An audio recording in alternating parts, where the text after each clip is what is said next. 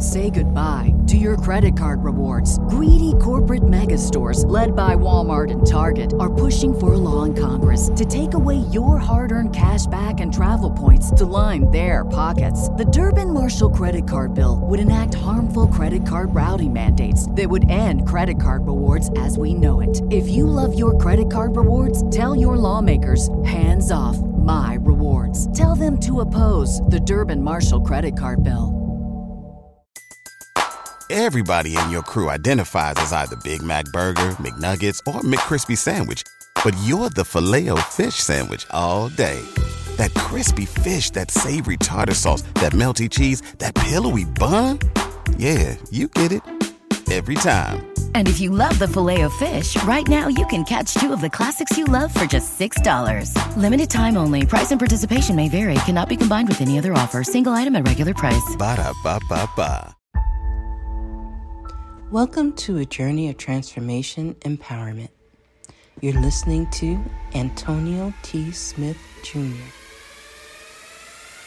where ideas ignite, change, and possibilities are endless.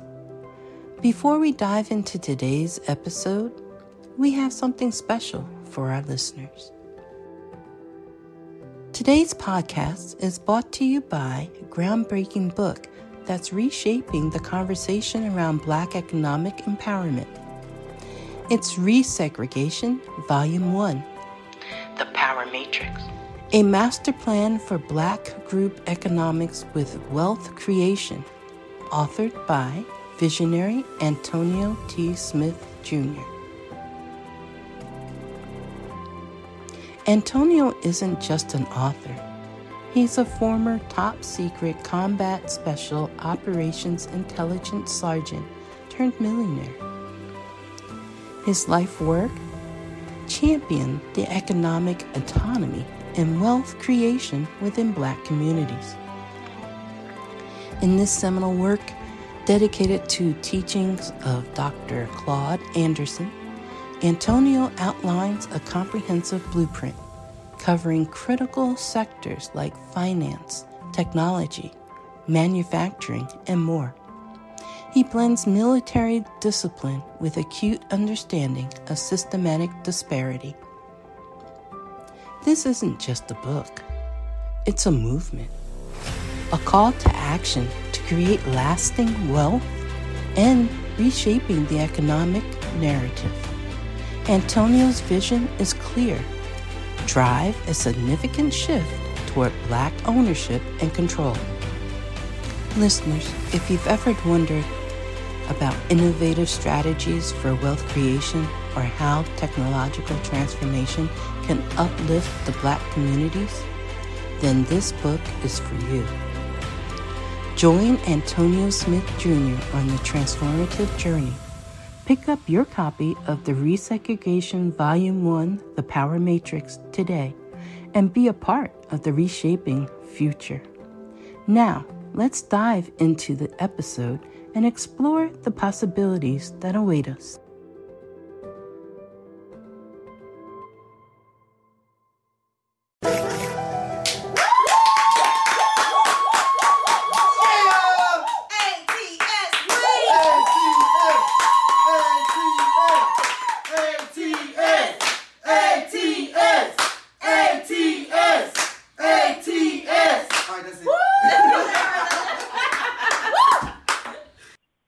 Hello, ladies and gentlemen, and welcome to the Secret to Success podcast. Today, I have an amazing guest for each and every one of you. I have Mr. Cody Lowry with us today. How are you doing, Mr. Lowry? I am doing super duper. Thank you. Awesome. Thank you so much. So for those in our audience who do not know who you are and what it is that you do, can you please let our audience know, Mr. Lowry, who you are and all of the amazing things that you do? All the amazing things. Geez, how can I count the ways? Well, my name is Cody Lowry, and I've been in advertising my whole life. With that said, I've led a pretty eclectic life, and I just published a book. It's Simon & Schuster did the distribution. Posto Publishing published it, and it came out in July 21st. It's getting great reviews. COVID-19 has kind of slowed down some of the personal appearances and public speaking that I have, but let me tell you what it is. And I say eclectic life. I set up a meeting with the President of the United States in 1 week. I was chosen to carry the torch in the Olympic torch relay. I've received a Super Bowl ring from one of NFL's Hall of Fame head coaches. I got a baseball signed by the Pope, and I set up a meeting early on in my career. I did stand-up comedy, and I set up a meeting with the head guy, talent for Saturday Night Live. And what's pretty amazing about that is that I did it in about a day and a half, and it's a real interesting story. So the book I wrote is Schmooze, What They Should Teach at Harvard Business School. Now, if you don't know what schmooze is, it stems from the Yiddish word schmoozen, which means to chat idly or to chat in a friendly, persuasive manner, especially so as to gain favor in business or connections. And schmooze clearly is that, but in the book, I've redefined schmooze. We live in the most connected society in the history of the world, and yet we are more disconnected now than we've ever been. We're surrounded by the Googles and the Facebooks and the Instagrams of the world, and they really have got a good hold on us. In fact, they want us to be every waking moment part of their platforms. And so schmooze is kind of a lost art, and it's not just one thing. It's about a winning smile. It's about mentoring to people. It's about persistence, and persistence is woven throughout the book. Is my favorite quote is "Fall down 7 times, get up 8." And I can tell you this, that I've fallen down a lot of times, right? But you had to get up. It's about being a contrarian. It's about paying compliments. It's about staying relative. It's about being kind, and it's about being kind to all, regardless of class. We are 99.9% more alike than we are different. And I learned that at an early age, and I'll share that with you. It's about laughing at yourself. Sometimes we take ourselves too seriously. And, that makes life pretty boring, in my opinion. I encourage people to try to become a master at the podium. And, you look at Warren Buffett. When he was starting out, he was scared to death to get up in front of people. Joel Osteen was the same way, scared to death to get up in front of people. And I can tell you that it has just had a big impact on my life. And I would encourage you, if you, and let me tell you something, it's one of the greatest fears, known to man, right? But I would encourage you, if you're not getting up and you're not speaking in front of people, to maybe take the Dale Carnegie course, or start getting up in front of people. And I can tell you that'll change your life. And for parents out there, encourage your kids to get up. And a lot of times, my dad used to say, "Hey, you want to see my kid do Elvis Presley?" And I'd have to get up, and I didn't want to do Elvis Presley, but I did. And, that kind of stuff. And so it's real important that you get comfortable at the podium. And if you do, and I say kids, your grandkids, I don't know who's on the line, but we might even have people who have grandkids. So I would encourage everybody to get comfortable at the podium. It's about, stepping outside of your comfort zone. For me, it was, somebody bet me that I couldn't run the Marine Corps Marathon. I must tell you that up until that bet, I had only run maybe a mile, and that was to graduate high school, and so it's a great story. It's in the book, and you'll learn how this really slow. In fact, my pace, I found out something about myself, that I have what they call deceptive speed. I'm slower than I thought I was, right? And I mean, my jogging is like some people's crawling, right? So But so it's all of those things. And I mentioned early on that it was, persistence. It's about staying with it. It's about never giving up. And may I tell a little story? Please, go ahead. Yeah. So I wasn't born with a gold spoon in my mouth, but I do remember us being somewhat comfortable. With that said, my mom and dad moved to Florida when I was quite small from Motown, Detroit, Michigan. And both my parents became, say that again? Oh, no, I was saying, all right. Yeah, all right. Well, they became alcoholics, and my dad left us, and my mom was, raising the 4 kids. And within a 7-year period, a 7-mile radius, we moved 32 times. And I remember my mom encouraging us to, stick with it, and there were better times to come for my siblings and I. And so I started selling papers when I was 11 years old. And I used to go to the Sunrise Shopping Center in Fort Lauderdale every day after school, and I would get 15 papers, and I would manage to sell those papers. And then Saturdays I would go. I'd get there around 9 in the morning, and they'd give me 35 papers.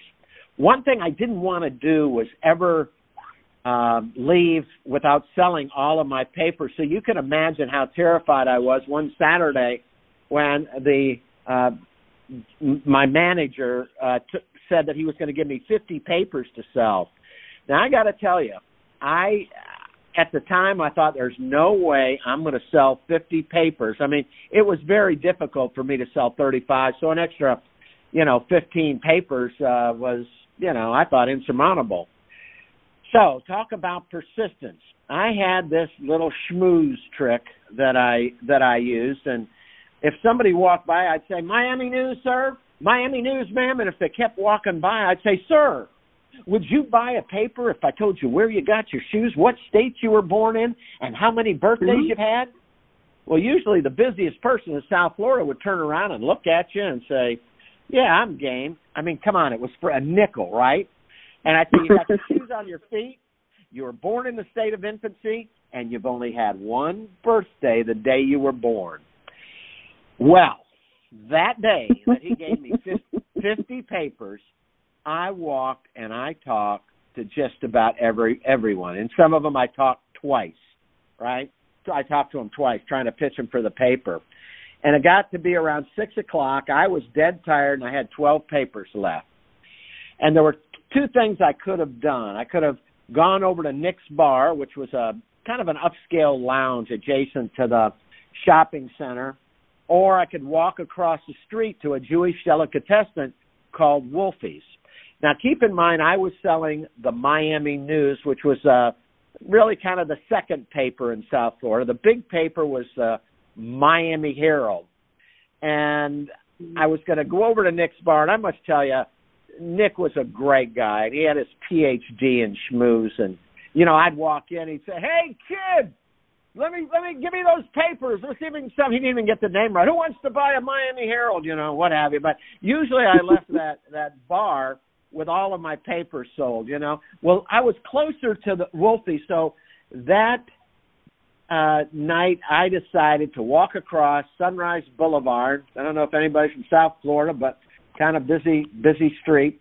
And I walked across Sunrise Boulevard, my 12 papers, and I got to Wolfie's, and immediately I was really getting nervous. There was a man standing in front of Wolfie's selling the early edition of the Miami Herald. Now, for those of you that are not aware of the Miami Herald, back then it was probably double size of the Sunday New York Times. He had the Miami Herald stacked up to the audience, up to the awning, and they were 3 stacks all the way up to the awning, and so the smart thing for me would have been to hightail it back over to Nick's, but I decided that I'd give it the old college try, right? So anyway, I stood maybe 10 feet from him, and for the next 20 to 30 minutes, everybody that walked out of Wolfie's got an enthusiastic pitch.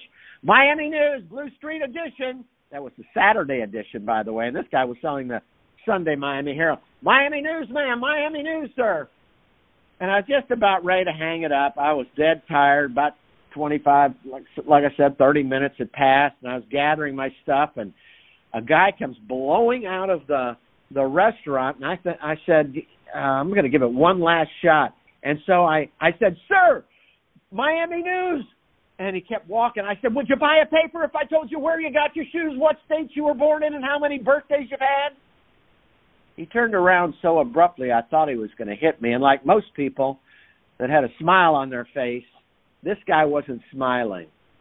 He said, he looked down and in a tone that really didn't match his facial expression, he said, son, how many papers you got left? And I said, I have 12, sir. He said, that's exactly how many I want, and then I want you to go home. So two things that taught me early on at age 11. Number one, obviously, to be persistent.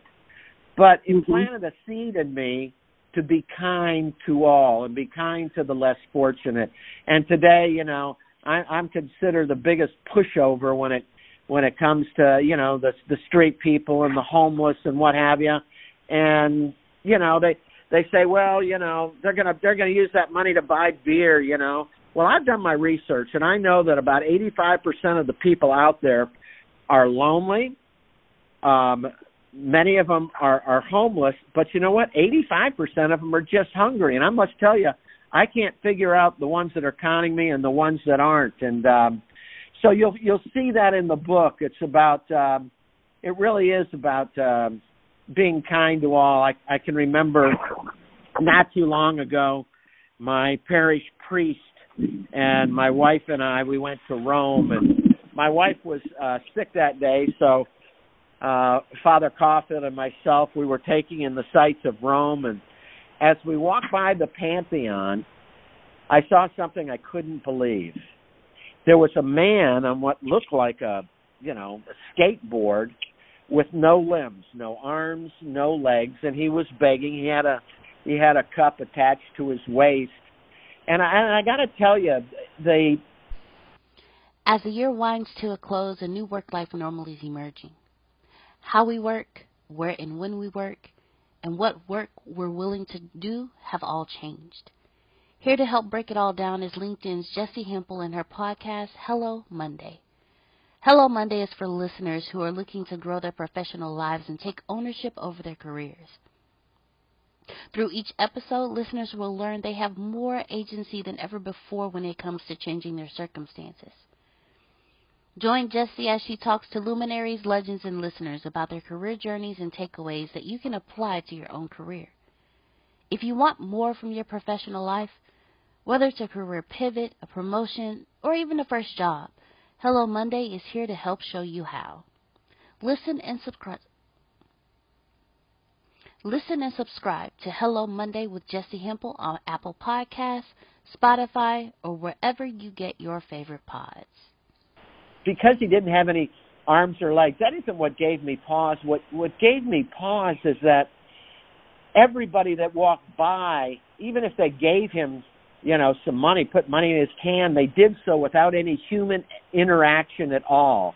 And then most of the people, walked right by him. And so Father and I, we walked up to him, and I said, ciao. And that's Italian word for hello, and about the only Italian word I knew. And he looked at me, and he lit up like a Christmas tree. And so I was trying to communicate with him as best I could with any Italian I knew. But after about 15 minutes, we had to get on with it, and I put some money in his can, and Father blessed him, and I said ciao again because that was the only word. It's good for hello, goodbye, whatever. I got about 10 feet away, and I turned around to look at my new friend, and he was smiling at me, and I smiled back. We were both schmoozing, right? And it was a moment I will never forget. And in the book, you'll you'll read about various encounters that I've had about reaching out to people a whole lot less fortunate than the public as a whole, and so that was that's something that's in the book. The other part that I think in the book that is very important, especially for all of you entrepreneurs, or maybe you're getting into business, or maybe you're struggling in your job. Let me tell you what I've lived by. I've lived by the secret sauce. And before I tell you what the secret sauce is, and if you have a pencil and paper, you might want to write this down. The secret sauce is something that enabled me. I had my own business for 25 years, and then somebody bought me out about 5 years ago, and I'm still president of their retail division. But we have clients on the books, and we've had them for 30 years. There are people on this call who are not 30 years old. Maybe you're 18, 19, 20, whatever. We've had them for 30 years. We've had them for 20 years.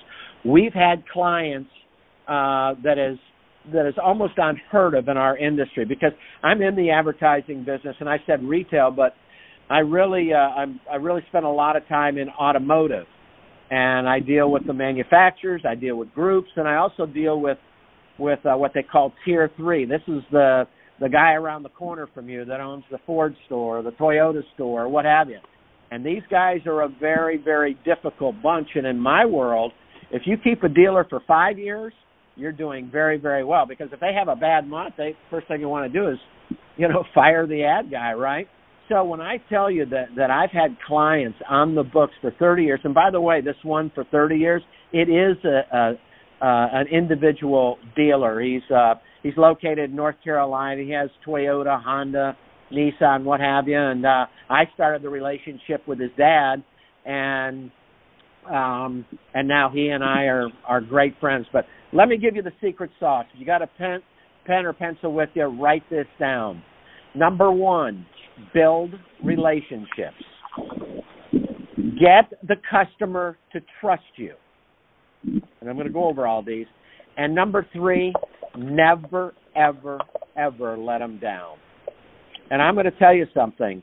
When I talk about building relationships, I'm not talking about, spending a year or 2 years building a relationship. When we build relationships with people, ladies and gentlemen, we have to consider that people make a decision on us in the first 30 seconds that they meet us. So when we build relationships, we have to make a good impression. I always tell people you never get a second chance to make a first impression, and you don't. And I will tell you, this is a great story. I had my own agency and was working it, and I was in Tampa at the time when I got a call from somebody from North Carolina, Charlotte, North Carolina, and he was an automobile dealer. And he said, the Toyota dealers are getting together, and we'd love for you to come up and have dinner with us. So I thought that was a great idea. They were staying at the Grove Park Inn, which is a very magnificent venue. And I can remember getting there kind of late, and I walked into the room where they all were, and it was just the dealers. And they had started having hors d'oeuvres and, beers and what have you. And then I sat down to dinner, and I was having a good time. I was building relationships with everybody, and I can tell you how to build relationships, but I don't think I've got enough time, but we can maybe on another call. So almost at the end of the evening, and I knew everybody in that room. I knew this guy and the family, his family, and how many kids he had, and what college he went to, and his likes, his dislikes. I knew this guy. The same thing. I knew I was collecting data that I might be able to use later, right? And so somebody casually mentioned to me, well, who did you bring with you? And I thought that was an odd question. Who did I bring with me? And I said, well, I just came by myself. And they said, oh. They kind of looked at me. And here's what was going on. The next morning, there was a major presentation for their account, a multi-million-dollar account. They had invited 4 agencies, and I was one of the agencies. Although I got some misinformation, and I ended up showing up by myself, right? I didn't have a big media person with me. I didn't have the creative team with me. I had no storyboards. I had no parting gifts. Parting gifts sometimes in pitches you give the prospective clients, little takeaway gifts. I mean, I had nothing. I had nothing but myself, and I had something that the rest of them didn't have. I had an opportunity to get to know them, to build a relationship in about 2 or 3 hours. So the next morning, it was pretty scary. I mean, I actually thought about that night. I actually thought about, letting them know that I was not uncomfortable with this. And, all I had was a VHS tape. And I don't know, anybody remember? If you're 18 or 19, you probably don't know what a VHS tape was. But in any event, I didn't have anything. I mean, I knew media, but I didn't know the Charlotte market. I knew our creative strategy, but I didn't have any storyboards with new creative. And, all I had basically was myself, right? And so the next morning, I'm meeting the rest of the agency people, and, I mean, they're looking at me like I'm nuts. I'm like a one-man band, and they've got, 3 or 4 people with them, and, they've got all the things that you would expect that they would have. So I was the last one to go on, and if there's anybody there listening in advertising, that's a good place to be the last one. So they went through one agency, 2 agencies, got through the agencies, and I was next. And I walked into that room, and you would have thought that I was at a school reunion or something. Cody, hey, how you doing, man? That was fun last night. Hey, great time, Cody. Hey, I like that story. And now, I mean, I felt so comfortable because I had an opportunity to actually build a relationship with these people. So here is the first good news. The first good news is after all the presentations were done, they walked out into the lobby, and one of the gentlemen, I won't mention his name, but anyway, he said, Cody, we'd like to see you in the meeting room. And I walked in, and they closed the door, and they said, congratulations, and they all applauded. I couldn't believe it. But when I look back on it, the reason that I got that account is because I was building relationships, and I was building them early, and that's what you have to do with the secret sauce when you're building that relationship. Let me just tell you a little tidbit that was really awesome. That particular account changed my life. We got that account, we picked it up, and the next thing you know, the market share goes from like 6.8 to 10 or 11 or whatever, and now I'm getting calls, hey, will you go to Columbia? Will you go here? Will you go there? About 2 years went by, and, we had 7 or 8 Toyota associations, which was really, really, really good business. So you build you build the relationship. You get the customer to trust you. Now, I must tell you, there is nothing more important than trust. I won't get into it today, but I talk a lot about your own personal brand. You got Amazon and you got Coca-Cola and they all have their business brands. Coca-Cola, incidentally, in 2018, they did $35 billion in sales, but their brand was worth about $68 billion. So when I talk about building your brand and building trust, there's nothing more important than that. I have account executives that work for me and have worked with me over the years, and I will admit to all of you right now, if you promise not to tell anybody, I'm not perfect. And our agency does make mistakes on occasion. And I can't tell you how many times I had an account executive, a media person, a creative person, whatever, come in and said, oh, God, we screwed up. Oh, we might lose the account. We did this, blah, blah, blah, blah. What should we do? I said, you call the account and you tell them the truth. Well, what if we just say that no, that's not how it goes. Okay, that's not how you keep accounts. There are no little white lies in life, and if you want to aspire to that kind of a way of doing business, then I promise you, you're not going to end up with clients that you've had for 30 years. So you have to get the customer to trust you, and trust doesn't happen in the first 30 seconds. It does happen over a period of time, and then never let them down. Never let them down. Never, ever, ever let them down.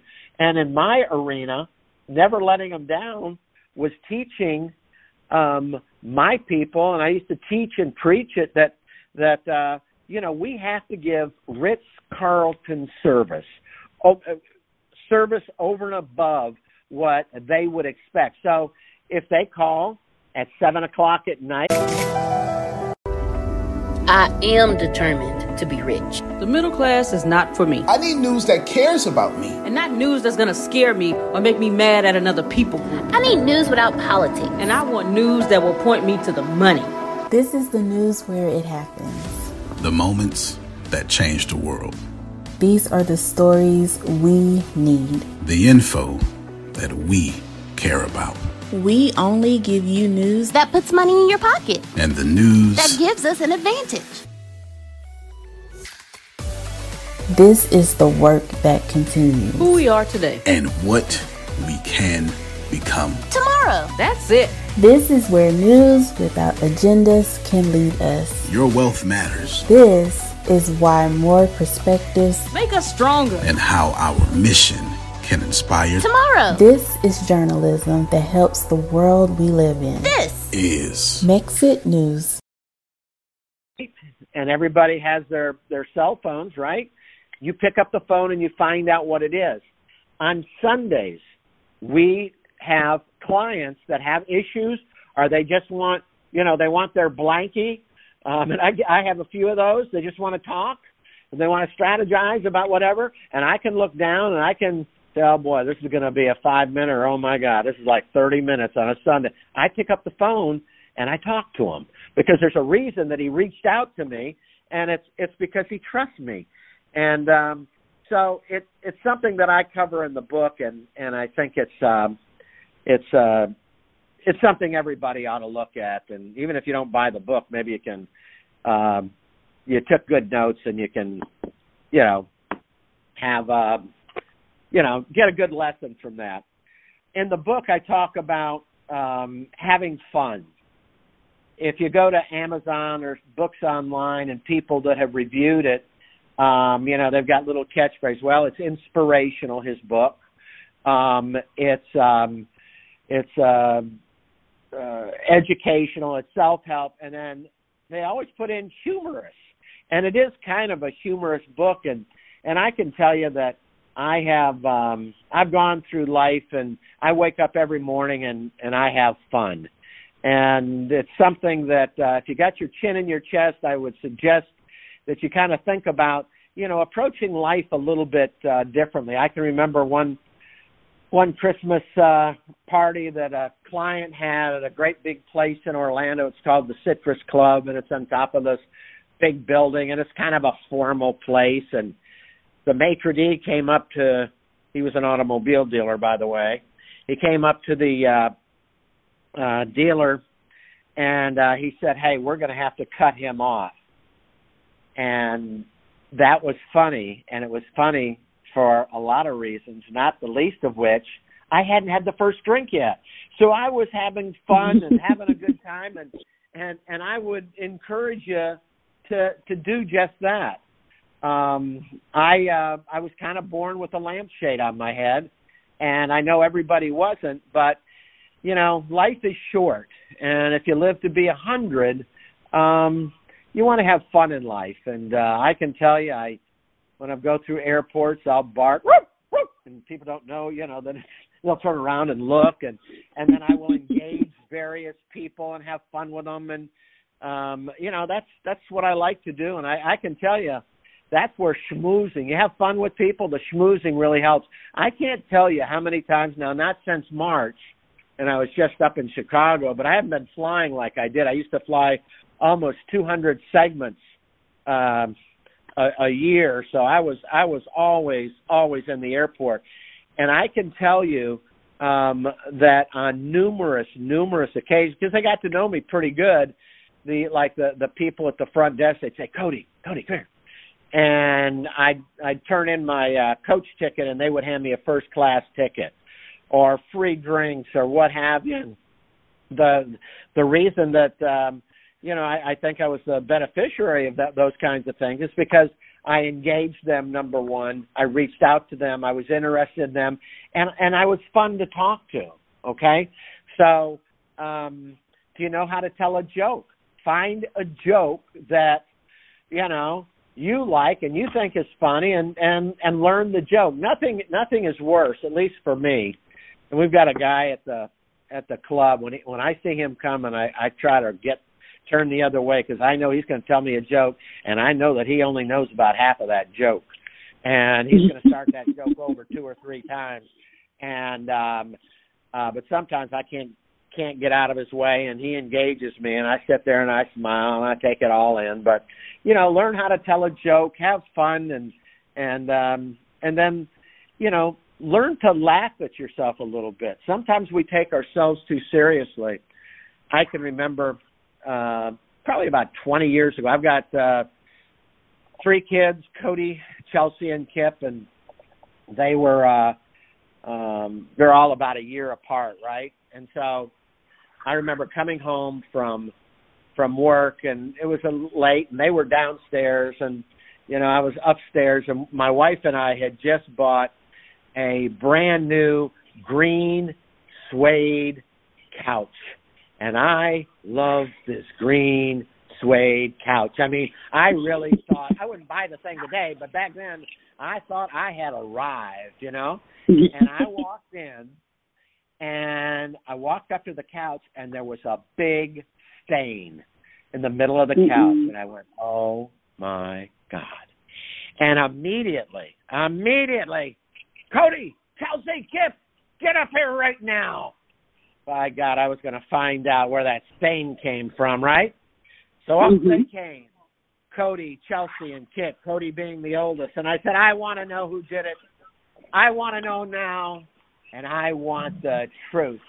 And my son, Cody Jr., looks at me, and he said, Dad, you can't handle the truth. And I got to tell you, to this day, I laugh at that. And you know what I forgot to do? I tell this story in the book, and I guess I left some people hang because in one of the reviews they said, how did it happen? And I never really tell you. So now you're going to know something that people that read the book don't know. We had a young man that lived behind our house. It was a friend of my boys, and from what I understand, he drank a couple beers really quick, and he spilled his personal whatever all over the couch, and so that's what happened. No.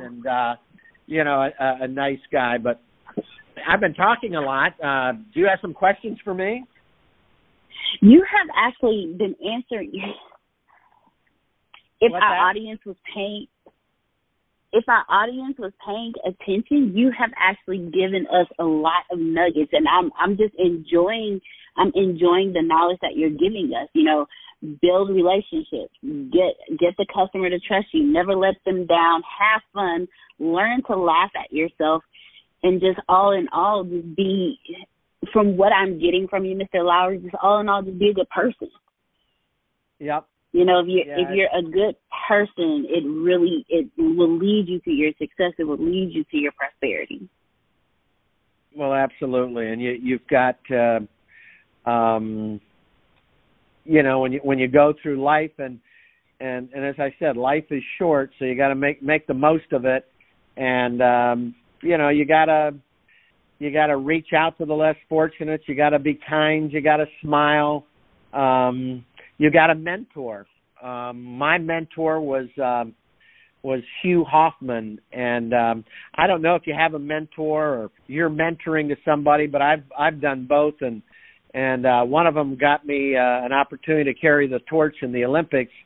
But another mentor that I had, like I said, I was raised without a father. So we had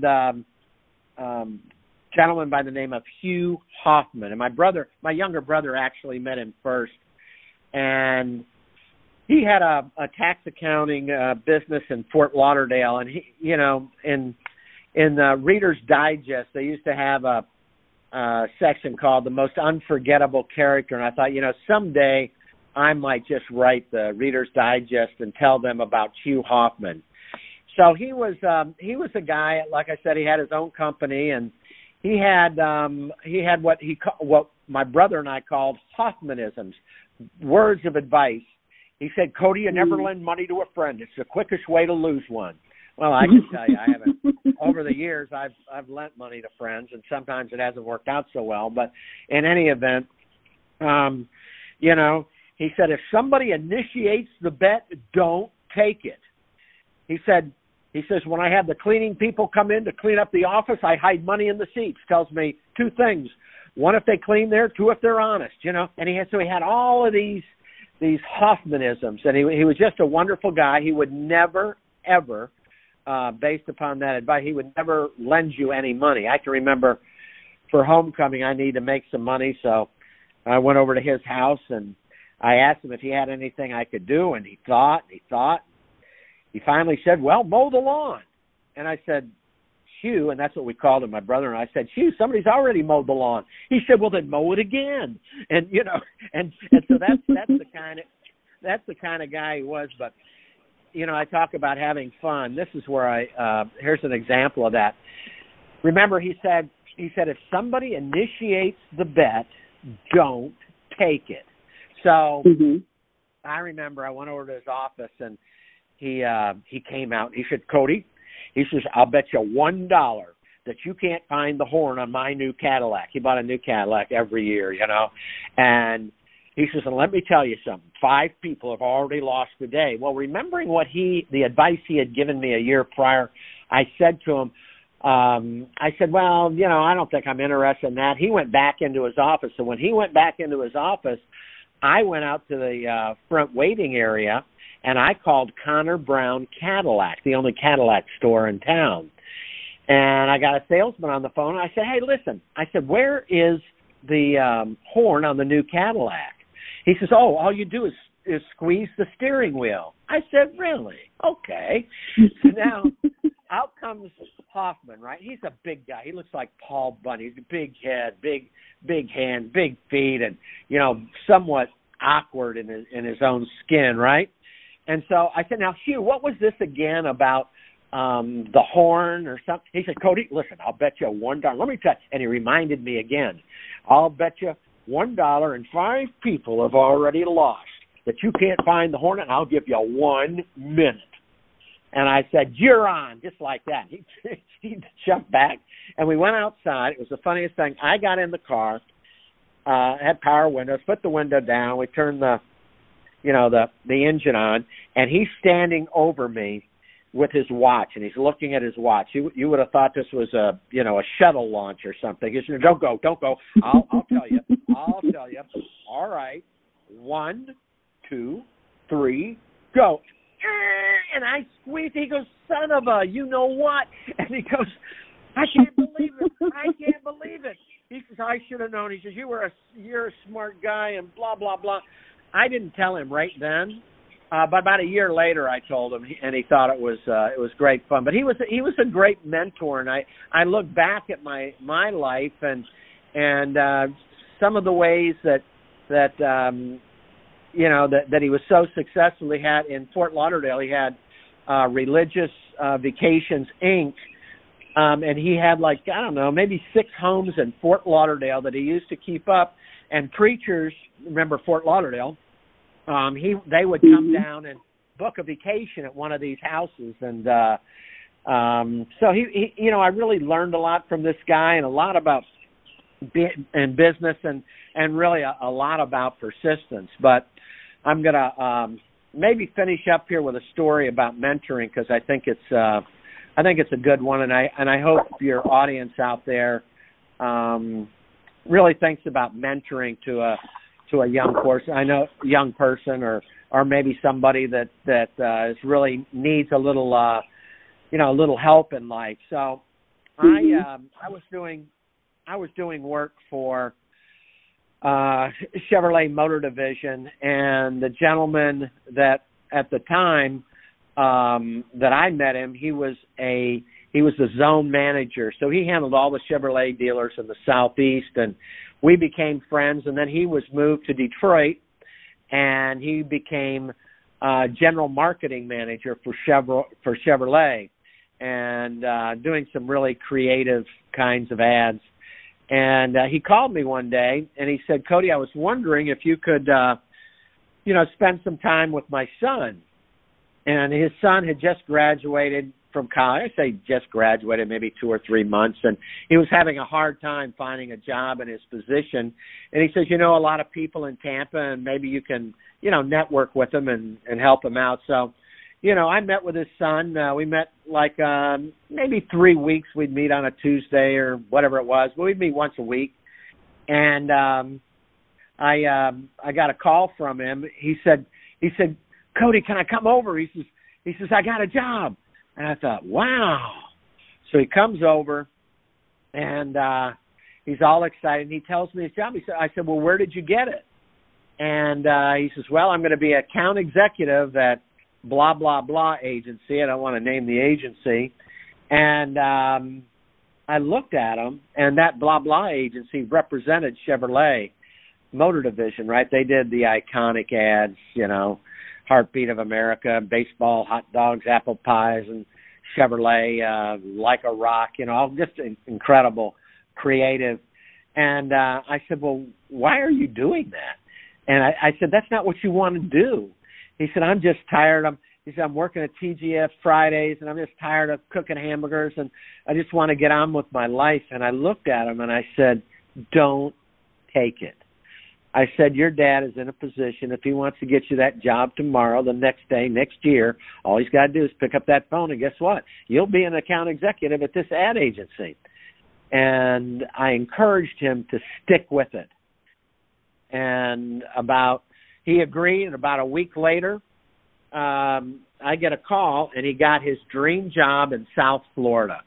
And that led to a deeper relationship, that mentoring, so much so that all of a sudden, I'm getting invited to weddings and, all kinds of things. And then one day I get a call from this gentleman from Detroit, and he had nominated me to carry the torch in the Olympics. And that is an incredible honor. And Magic Johnson, they just had a I don't know if you have had an opportunity to see it, but they kind of did a little bio on his life, and they take him to he's in his house, and he walks over to this plaque. He said, this is something that I will cherish for the rest of my life. And on the plaque that he has is a torch with the Olympic torch, and it's really something that's very nice. And the reason I know it's nice is I have one too. And, I wasn't a basketball all-star and, won all the awards and what have you. But what I did do is I mentored. And I tell people there's spoils to schmoozing. You get paid back. And the reason I have an NFL Super Bowl ring is because I reached out to a guy that became a very good friend of mine. His name is Hank Stram. You can look him up. He was in the first Super Bowl and the fourth Super Bowl, and we became friends. I did commercials with him and, all kinds of things. And one night we were having dinner, and I always worried about this guy, wondering if he was doing okay, because he was, and I'm going to tell your people, do yourself a favor. Go online and look at, say, Hank Stram NFL Films. He was the first guy that they ever wired up for NFL Films, and they asked him to do it. Number one is he never said a cuss word in his life, right? And so they wired him up, and it's an iconic piece of work, film. And so anyway, we became friends, and I'm thinking maybe about 8 years into the relationship, I'm having dinner, and he's talking about this new deal that somebody was going to, get him involved with. And I'm thinking, oh, here we go again. He's got another deal he's chasing after. And I don't know. I just wanted to make sure he was all right. And I said, Coach, can I ask you a question? And he said, yeah. And I said, are you doing okay financially? Well, he laughed. He thought that was so funny, and he thought it was funny on a couple of fronts. Number one, he was head coach of the Kansas City Chiefs, and Lamar Hunt, many people out there will know that name, multi-billionaire, set him up pretty good. And then he did TV color for CBS. So he was on air with another guy named Jack Buck. In fact, when they had the CBS games at night, sometimes he'd call me at halftime. Cody, good rent. How you doing, boy? I said, what are you doing calling? Yeah. How do you think I'm doing? And, a lot of times these people that are very, very successful and they have star power, they also have a little side to them that's somewhat insecure. But I had no desire to have a Super Bowl ring. I never thought about asking him for one. But that night, he realized that I cared. And when people know that you really care about them, you've given them a gift that $1 million would replace.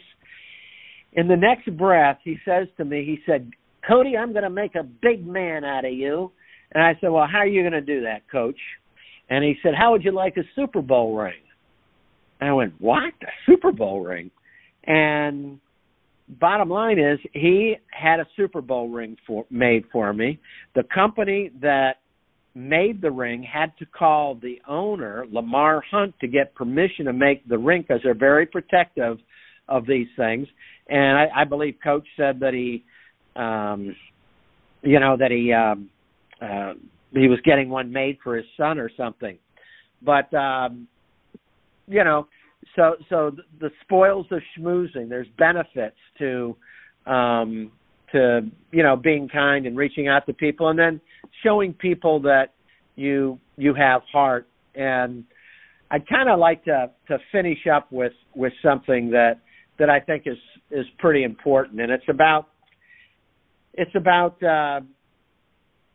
being appreciative of what we have. Sometimes, we go, woe is me, and we put our chin in the chest, and there's people on this listening now that I know have had it pretty rough starting out. I think your host had it pretty rough starting out, and I had it pretty rough starting out. When you within a 7-mile period, a 7-mile radius, you move 32 times. I mean, it's a wonder you got any kind of a future at all. But I think as bad as it gets, that we've really got to appreciate. We've got to appreciate, the things that we have in life. And mm-hmm. I always tell people that, if they don't have a dime in their pocket, they have it better than 99.9% of all the people that have ever lived on the face of this earth. And I actually do believe that. So there's a poem, and it's in the book, and if you'll indulge me, I'd like to just read it. It's not very long, but I think it drives home my point. Appreciate everything. Appreciate it when you go out on the street and the light is green. Appreciate it when somebody gives you a small candy. Appreciate every compliment you receive. Appreciate the love that people give you. Appreciate every breath that someone takes before they tell you something because they took it for you.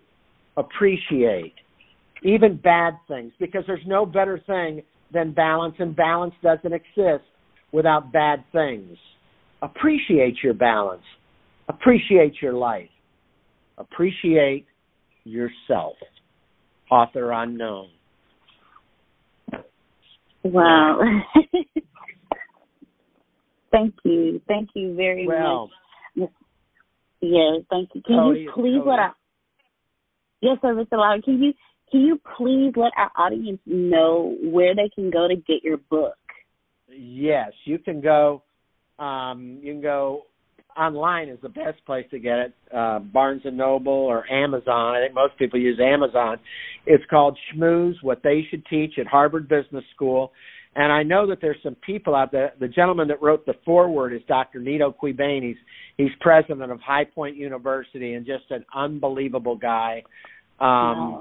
Any Yankee fans out there? Hal Steinbrenner has endorsed it. Alan Dershowitz. I mean, and it's a great read. It's a fun read. It's called Schmooze, What They Should Teach at Harvard Business School, and you can probably the best place to get it is right online at Amazon. Awesome. Thank you very much. And if anyone wanted to reach out to you to find out more about you, where can they go to find? So they can go to MrSchmooze.com. That's my website, and it'll tell you more about the things that I've done and so on and so forth. And I'm doing speaking now and what have you. I've got a Thursday I'm doing some. I've never done one of these. It's a virtual speech. It's a keynote for a company out of Chicago, and I'm looking forward to it. But it's something new to me. So we'll see how that goes. So yeah, it's MrSchmooze.com, and then if you Google me, Cody Lowry, I mean all kinds of stuff come up, several pages, and get a book. You want me to sign it? I'd be happy to. All right. Well, thank you so much, Mr. Lowry, for joining us today for the Secret to Success podcast. And I'm going to let you leave the final word with our audience today. So it's on you. What would the final words be for our audience today? Remember, schmooze. It's about going through life with a good bedside manner. All right. Well, thank you again, Mr. Lowry, so much for joining us today. And you have to do me a favor. You have to do me a favor. The next time we talk, call me Cody. Yes, sir, Cody. Not Mr. Lowry. Wow. Yes, sir. But yes, sir. Thank you so much. Thank you. Thank you. And thank you so much for joining us. Ladies and gentlemen, I really hope you purchase the book, Learn How to Schmooze. Thank you so much, Cody, for joining us today. And from the words of our founder and CEO, you can plant better, you can dominate.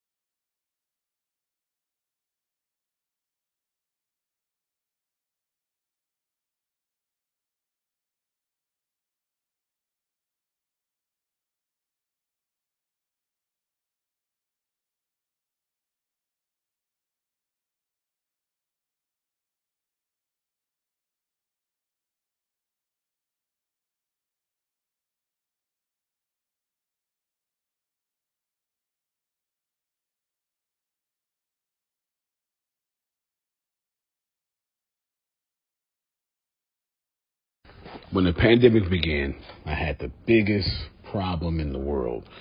Not making money. The pandemic was actually quite a blessing for me, as it almost made me a billionaire. I came really close.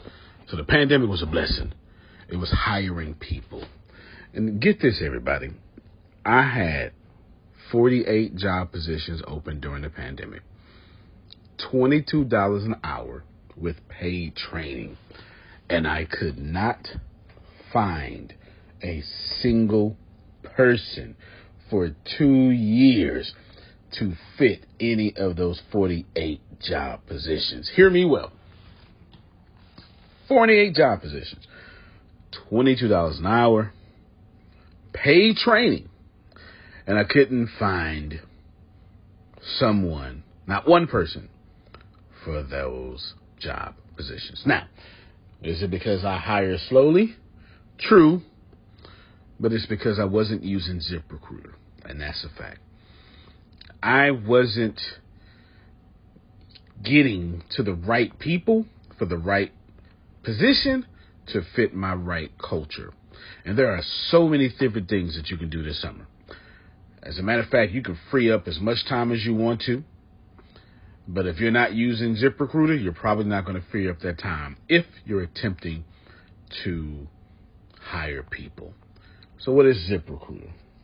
What is probably the greatest job finder that's out there. And that's why you need ZipRecruiter. You need it so you can find the right candidates. Now, it's not that ZipRecruiter helps you find jobs.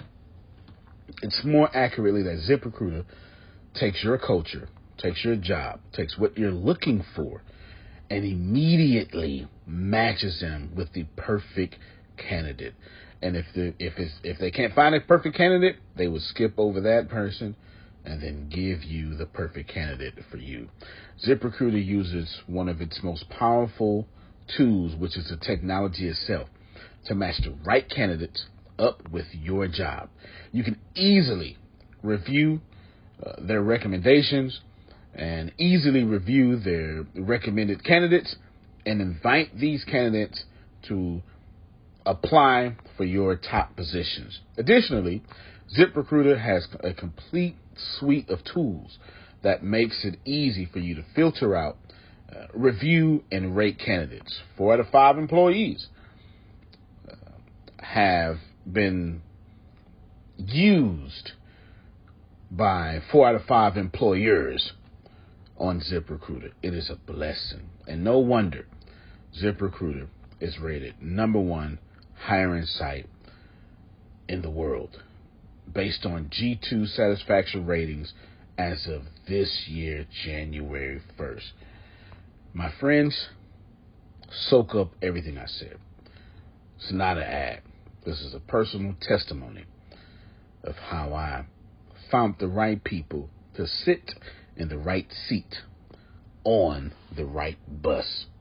Without ZipRecruiter, it wouldn't have been possible.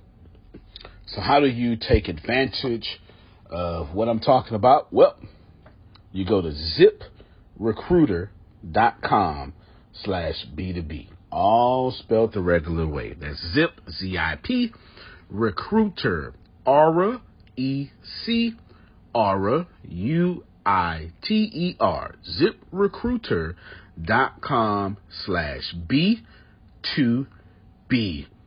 And I promise you, you will be grateful that you did so. Again, that's ZipRecruiter.com/B2B. It's also in the show notes.